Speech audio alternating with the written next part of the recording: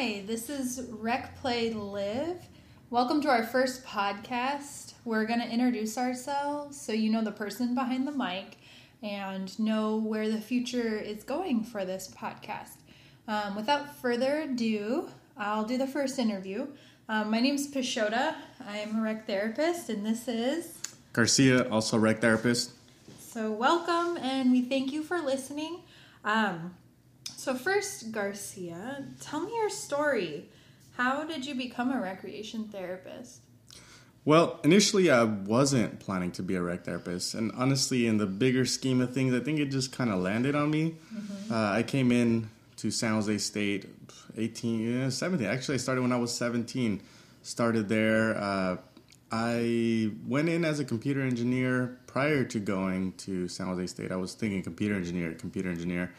The first thing I was looking at, though, was the money.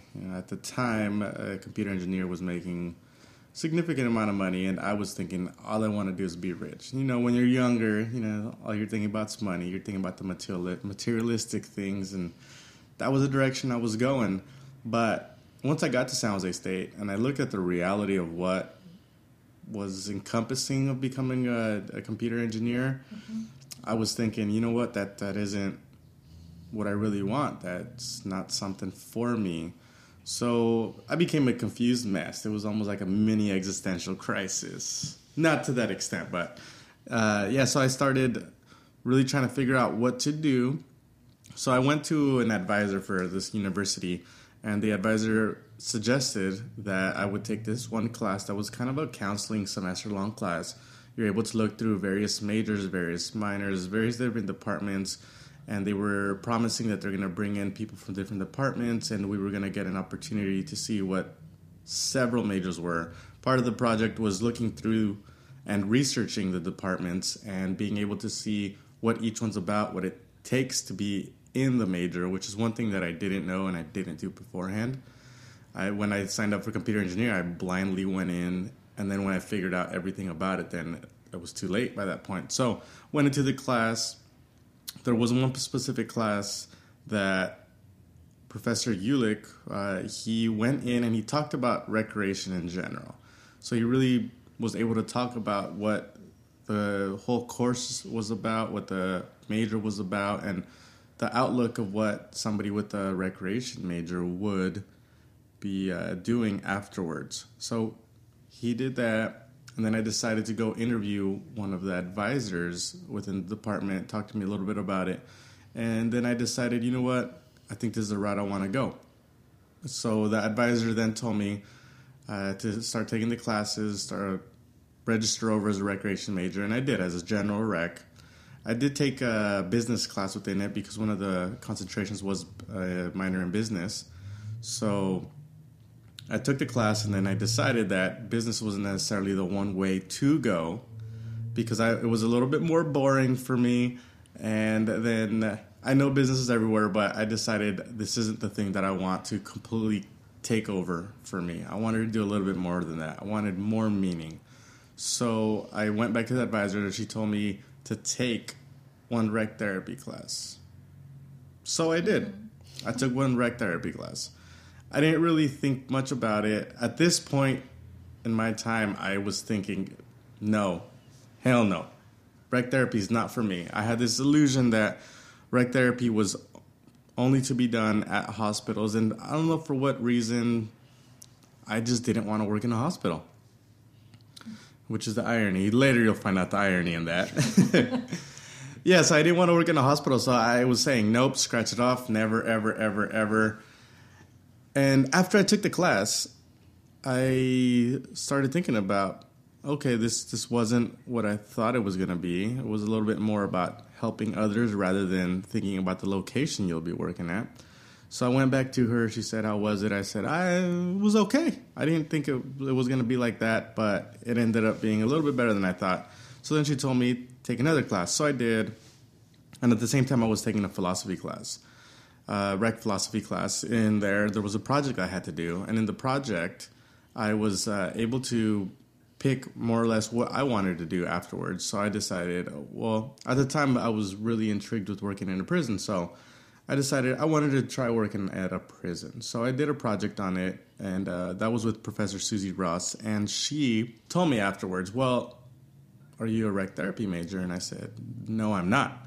So she said, well, the only way that you're going to get to work there is if you're a rec therapy major. And that's when it was like, boom, mind blown. And that's when I finished off the class, and then I decided afterwards, I really like helping. And that's one of the things that I ended up figuring out at that point, that I like to help people. I am one person that just loves doing that. And I didn't know before that, but I did find out at that point. So I started pursuing the rec therapy major, finished off my coursework there, and then I did end up working at the prison, and that's kind of how I came out. Oh, and by the way, so the prison has a hospital within it, and that would be the irony and everything. That my biggest fear was working in a hospital, but that's actually, it didn't turn out to be what I thought it was going to be. So, yeah. Very cool. I think it's really interesting to find out how people found the major, because when you talk to your family or friends, they really don't have an idea about what recreation therapy is, and everybody seems to kind of fall into it. So, or it finds you, I guess. So that's very interesting. Thank you for sharing. What are you currently doing in RT? Well, currently I'm working for the Department of State Hospitals. I am providing groups that are primarily based in social skills and coping skills as a rec therapist, of course. So, and with the mentally ill population. So that's exactly what I'm doing. I was working in a more intermediate setting previously, which would encompass more programming given out to the patients, but now I'm more on a one-to-one basis in an acute setting, so providing more one-to-one rec therapy, using different activities to try to help out with the main goals that are primarily dealing with social skills and building coping skills so that they're able to better manage themselves, better manage the symptoms that they are having with their diagnosis. Okay. Little background, Garcia and I work together.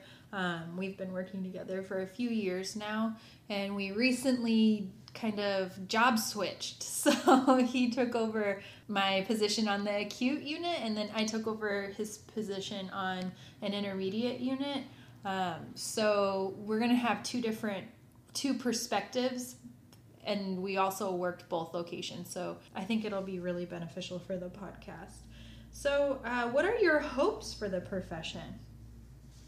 What are my hopes? So for the profession, honestly, I think it's more about exposure and, well, let me back it up. So the goal is to get more exposure on the profession and to get other people to have a better understanding of the profession. Now, those goals I have selected based on my experiences within the profession. So primarily we work in, at least where I'm working at, we work in an interdisciplinary team. And many times what I've realized is that many people, they see what we do, they think we're only doing certain activities, but they don't really know the background to it, why we're doing it, what's going on. For example, we might be using a board game as a way to help encourage appropriate social skills or appropriate competition, use some skill that they may be working on. And a lot of people may only see the fact that we're using a board game, or they think that I can do that because they're only using the board game. But many people don't quite understand exactly what's going on, why we're doing it, and I think that's one of the things that we want to gain. I want to gain the exposure on that for the profession. So, and I also just want us to be well known so that we're able to get, the title. Well, we have title protection, but we want to get the licensure here in California, get more licensures across the country. Definitely get, I believe you were talking about one of the House Committee bills that you were talking about. So we want to make sure that goes in so that it becomes a billable service as well. And then that opens up doors for more opportunities for rec therapy. But at the same time, we still have to be doing our part. So we still have to be maintaining the integrity of the profession and making sure that if we do see anything that's title protected, that we are saying something about it, that we're able to recognize those things as well. So definitely those are my goals for my hopes for the aspiration of the profession. Definitely also to keep moving forward, keep the evidence-based practice, keep getting more and more people involved as well. The more the merrier, the way I see it. Very good. So that leads into the next question. What are your goals for this podcast? For this podcast, primarily, I guess, once again, it goes into the exposure. And I think that's one of the reasons why I wanted to do this, get the exposure out there. I am one of the professionals in the RT is what I call it, so the RT profession. So I think it's very important to get the exposure out there. I don't have a set number of people that I want to follow us. I think I'm more interested in the change that we can create out of this. I definitely don't want to make this a numbers thing. I want to make it an ability to change. I'm going as far as the world. I want to be able to tell everybody who we are, how we can do this, and how we can essentially make everyone a better person, especially in society where we're at today, where many people are stressed. You know, quality of life is, at least in the U.S., it's not as good as we're expecting it to be. So I really think that those are areas that we can try to help out. But at the same time, we're going to need opinion of you, the listeners. We're going to need every opinion possible so that we're able to see if where we can help you out, how we're helping you out, if we're even helping you out. Mm-hmm. But honestly, we need to put it out there to the world. I know rec therapy is here. I know it's in Canada. It's from what I've heard, it's in different countries, a little bit more loosely associated. I've been doing a little bit of research of what other countries we're in. And I think it's necessary that we're out there around the world, and everybody could benefit it, no matter where you're at. Everybody, and I mean everybody, can benefit from rec therapy. So that's kind of where I want this website to go, and the internet's the best place to get it out there, because the internet is known to almost everybody. Mm-hmm. You know, surprise, we're in the 21st. I think we're in the 21st century now, if I remember correctly. So yeah, the internet's out there. Anybody can find us. You know, hopefully, maybe I also am pretty fluent in Spanish. I wouldn't say I'm perfect at it. Maybe I can get an article out there, or maybe an interview out there in Spanish, and see how that works out. But we'll see what happens in the future. So yeah, that's what I got for the website, the podcast.